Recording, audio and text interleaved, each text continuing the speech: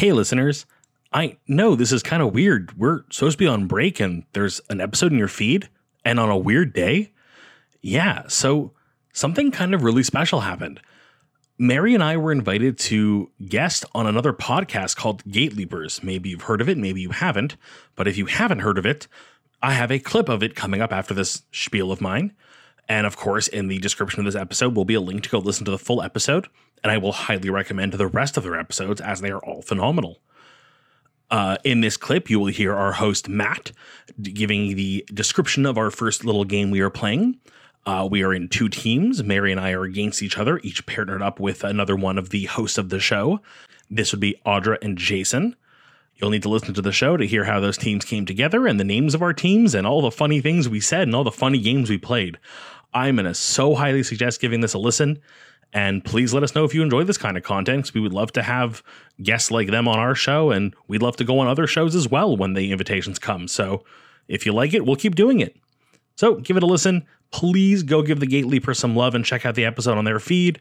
And we'll be back with our regularly scheduled content soon. Carry on our wayward friends.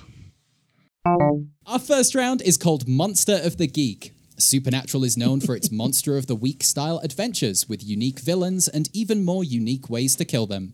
But with over 300 weeks to look back on, how many monster killing methods do our teams remember? In this game, I will simply give our teams the name of a type of supernatural creature. All our teams have to do is say how you would slay/kill it. That's according to Hunter/Winchester lore, not the actual culture that creature is from. Oh, man. In the show. How would you kill it? Shove salt up its ass every single time. That's my answer. Salt ring. It's salt ring. It's bound to work for one of them. Yeah. Salt in the shotgun shells. That's what I remember. I never thought my studying of cryptids and other mythological creatures would actually be a hindrance there. We'll go back and forth between the teams. You can discuss openly as a pair to arrive at your answer. And yeah, just say it to slay it. That's the simple premise of this round. So we'll begin with team one, which is the Dean Beans.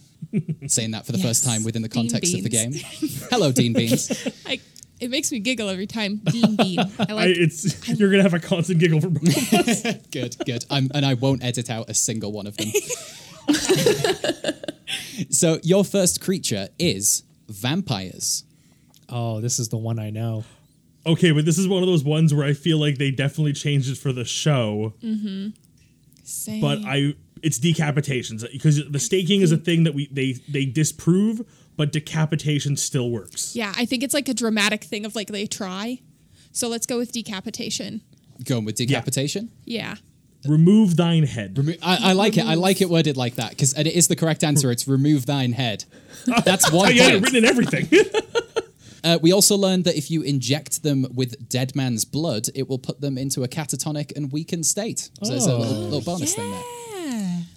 Correct. I recall when that episode title came up, I was very like, what is this episode going to be about? They're going to fight some dead guy's blood? That's a weird monster. Doesn't UV lights sting them? It doesn't kill them. But I remember the Winchesters having like UV lights on their weapons. Is that not a thing? Am I thinking of Blade?